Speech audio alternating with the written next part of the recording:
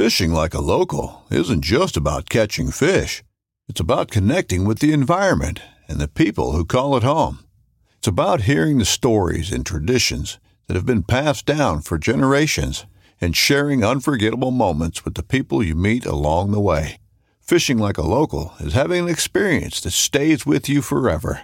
And with Fishing Booker, you can experience it too, no matter where you are. Discover your next adventure on Fishing Booker. In every pair of Tecovas boots, you can expect handmade quality, first wear comfort, and timeless Western style. A great pair of Western boots will elevate a casual look or add a refined flair that'll draw both eyes and compliments. Tecovas boots are always made from premium bovine and exotic leathers, and with occasional resoling, they will last a lifetime. The best way to shop for boots is at your local Tecovas store, where you'll be greeted by the smell of fresh leather and a friendly smile. Come on in, grab a cold one, get fitted by a pro, and shop the latest styles. We also offer custom branding and leather stamping if you want to personalize your boots or fine leather goods. As spring makes its way into summer, stay cool in a short sleeve, moisture-wicking pearl snap, or make your own shade with one of their classic straw hats, new in both men's and women's styles. And if you're planning to hit the road, Tecovas' ever-growing lineup of rugged and full-grain leather bags will get you where you're headed in style and are built to last decades. Visit tecovas.com. That's TECOVAS.com, and don't go gently, y'all.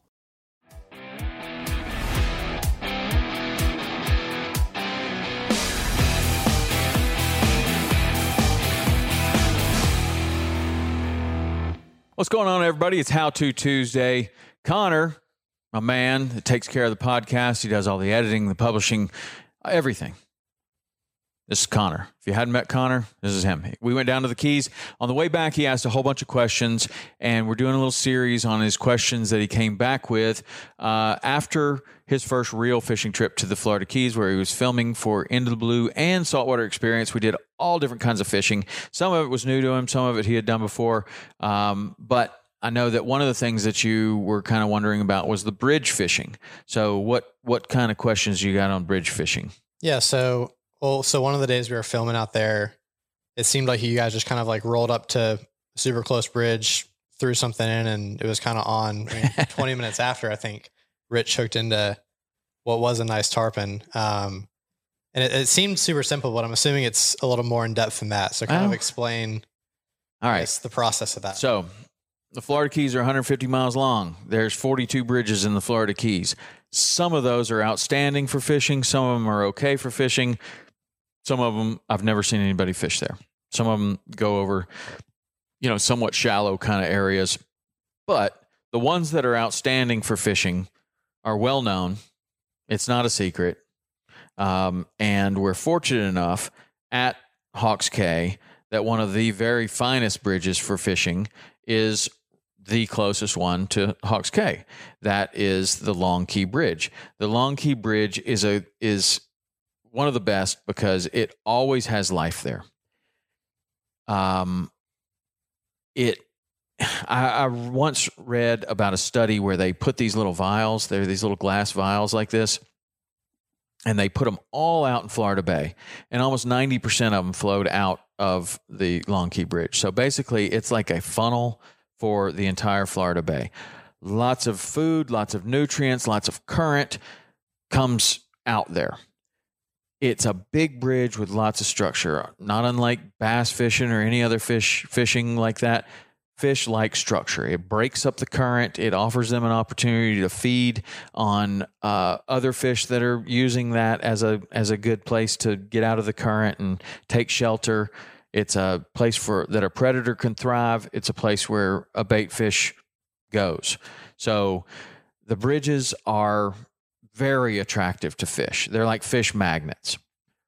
Like I said, some are better than others, but let's just concentrate on the Long Key Bridge right there. So in the Keys too, there are typically 2 bridges for every span across these big spans. So the reason that is because when they first built the the road down to the Keys, it was basically a railroad.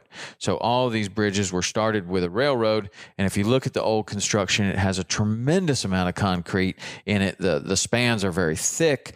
They're in these kind of archways all the way across. So there's one whole thing that's like a fishing pier. Fishing pier is another fish magnet. You know, you put these things in the water and fish tend to like it there. People fish off these piers all the time because there's a lot of fish there. That old bridge is one piece of structure. Then you have a new bridge where all the cars are going across today. The old bridge has degraded. It was very, very narrow. Today it would be enough for one car to go across. They used to have two cars would try to pass each other on that. And in some places, like in Bahia Honda, you can see that the railroad bridge and the car bridge are together across an old bridge. So in a lot of these places, you have two bridges. Like in Long Key, you have an old bridge and a new bridge, which makes it even more of a fish magnet. During the tarpon migration, man, the tarpon just go there. They would probably go there if there wasn't a bridge, but the fact that there's a bridge makes it even better. It makes it a better place for them to rest. It makes it a better place for them to find opportunities to feed. Sometimes you can go to those bridges at night and man, tarpon are blowing up all night long. There's shrimps pouring through there and they can rest in the places that there's no current behind the pilings, go out into the current and eat as much as they want, like a trout in a stream, right? So there's lots of different things that you can fish for at the bridges, everything from sharks, grouper, snapper, jacks, tarpon. I mean, pretty much everything lives there. Permit. You can catch pretty much anything at one of those bridges. There's lots of different ways to fish for them, but in the springtime, it gets to be very popular to fish for the tarpon there because the bridges are generally close to a marina. Bait is available. The fish are there. Guides can do triple half days a lot of times, working either the Bahia Honda Bridge or the Long Key Bridge, 7 Mile Bridge. There's a marina's close by. You get right on the fish. You fish for 4 hours. You come back to the dock. You do that 3 times a day. It's a moneymaker. So that's one of the reasons why bridges are popular. But they wouldn't be popular just because of convenience. You also have to catch a lot of fish there, and that's what the bridges will do for you if you fish them correctly. So some bridges, there are slightly different tactics and techniques that are more productive at some bridges than the others. But typically the situation is that you get to a place, you anchor in, in an area of that bridge that's very productive. The guides have marked these bridges up and down, so if guides are talking to one another, they don't typically say, well, I was on the far left-hand side of the bridge. Nothing like that. If you look, there's spray paint and there's numbers all the way down the bridge. At first, you might not pay any attention to it, but it's like 46, 47, 48. So somebody's gone through there with spray paint and marked these bridges, so that they knew that yesterday they were catching all their fish, they were caught in 47. Well, or in the 40s, like there were a bunch of fish in the 40s or in the 30s or in the 20s or wherever the fish were. It gives the guides a good reference zone to either tell their friends or to go back to themselves. So they don't have to, back in the days before GPS, that was the way that you did it. You just marked the bridge. And so that's a reference point, but you would anchor someplace that's a productive zone, and usually based upon your previous experience there, and you would either fish like live mullet, crabs, even lures. You can fish lures, and you can even fly fish at the bridges. But that's typically the way that it goes down, and the tarpon will migrate up and down those bridges. So if you have a mullet out there, you might encounter a migratory school, and you may have 2 mullet out there, and all of a sudden both of them get eaten, and you got 2 fish on or 3 fish on all at once. There are other fish that will kind of move in there, and depending on the tide and the wind and everything else, maybe it's a migratory school, and they just kind of come in there and they sit for a while and they rest. If you have a mullet over the top of them, you may catch them, or those fish may move and start moving down the bridge. They may come into contact with your mullet, and you get a bite like that. Bridge fishing is fun. It's exciting. Usually you have to throw the anchor and go after the fish because, you have all of these old bridge pilings.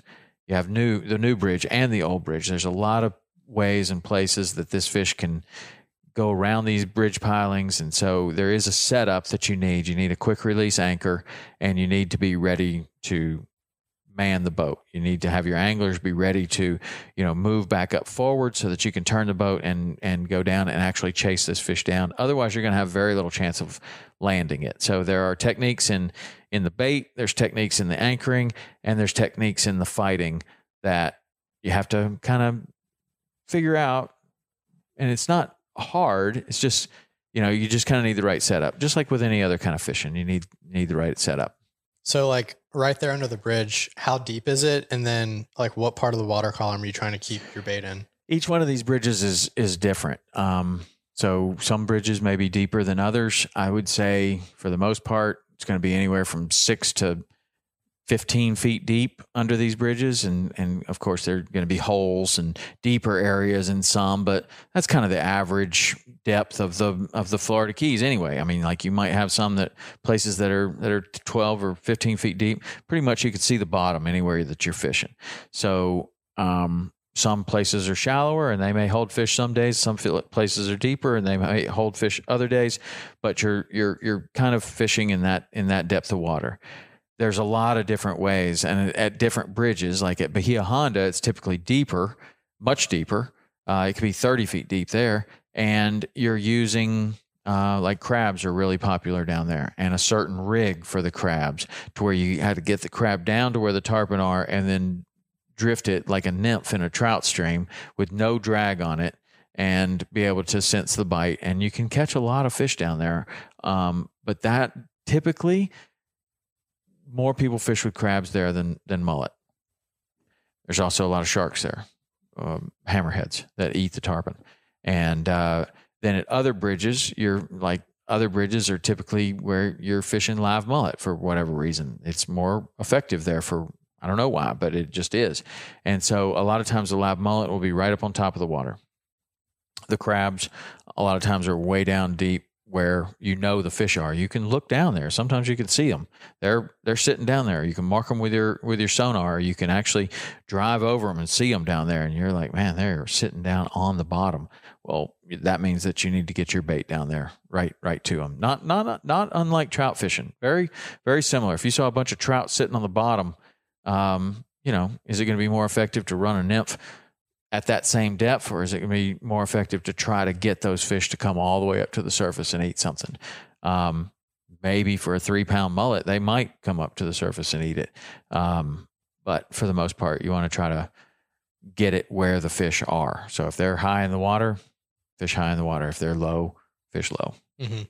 So one thing that I noticed that day we were out there fishing, we kind of set up earlier in the day. The tide was coming in, I guess, but it was kind of slower. Mm-hmm.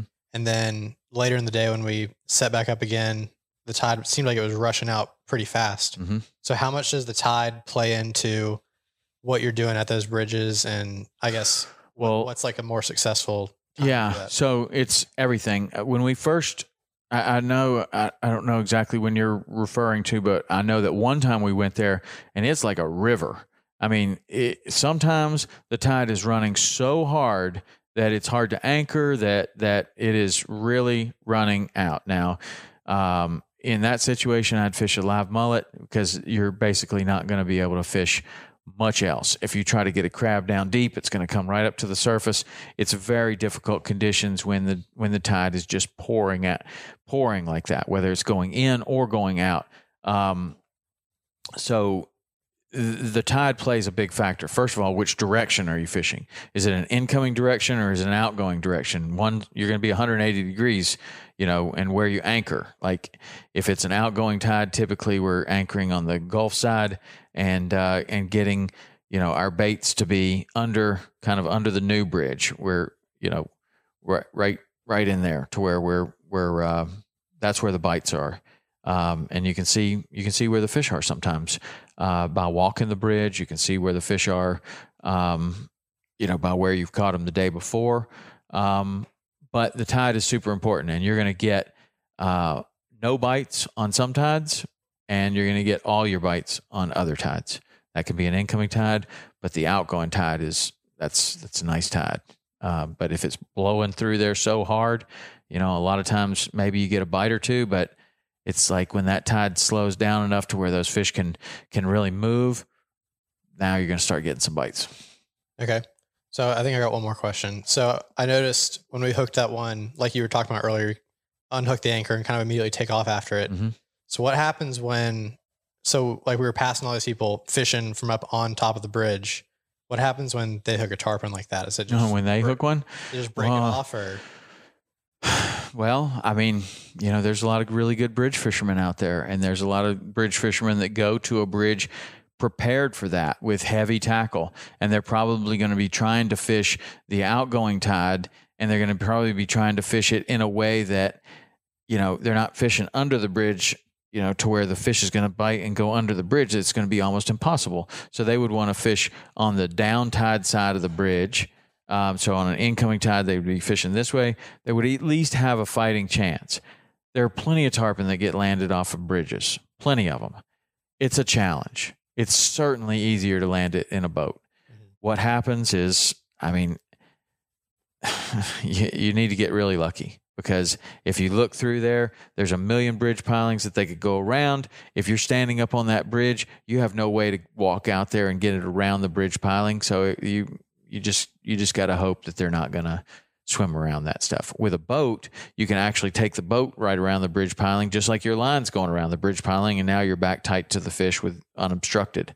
So a boat is definitely a huge advantage, but that doesn't mean that it's impossible off a bridge. You could definitely catch them off a bridge, and a lot of people do, and they would walk it all the way to the end. They'd get off the bridge and they'd go down there and try to land it. You're not going to pull, 100-pound tarpon up with any sort of a net or with the line. Obviously that's too big, but you could walk it all the way down to the end. But think about that. Every time you're walking 10 feet, there's another bridge piling. So that tarpon could move one way or another. I would think landing a fish off a bridge would be much easier if you were fishing closer to the place where you could walk around and get it down in there. Doing that in the middle of the bridge is going to be really challenging, but not impossible. I mean, it could happen. Cool. Yep. Okay. So the bridges, this time of the year, especially, people are gearing up at the bridges. The tarpon are flooding in. It's a migratory time in the Florida Keys, and the bridges are a place where a lot of people fish. All right. So I hope that kind of answers some questions about bridge fishing in the Florida Keys. If you got any questions, you can hit us up on the text 305-930-7346. Or you can email podcast@saltwaterexperience.com. We'll do our best to get back to you. And if it's an awesome question, maybe we'll do it on a How To Tuesday. All right. Until next week. See ya.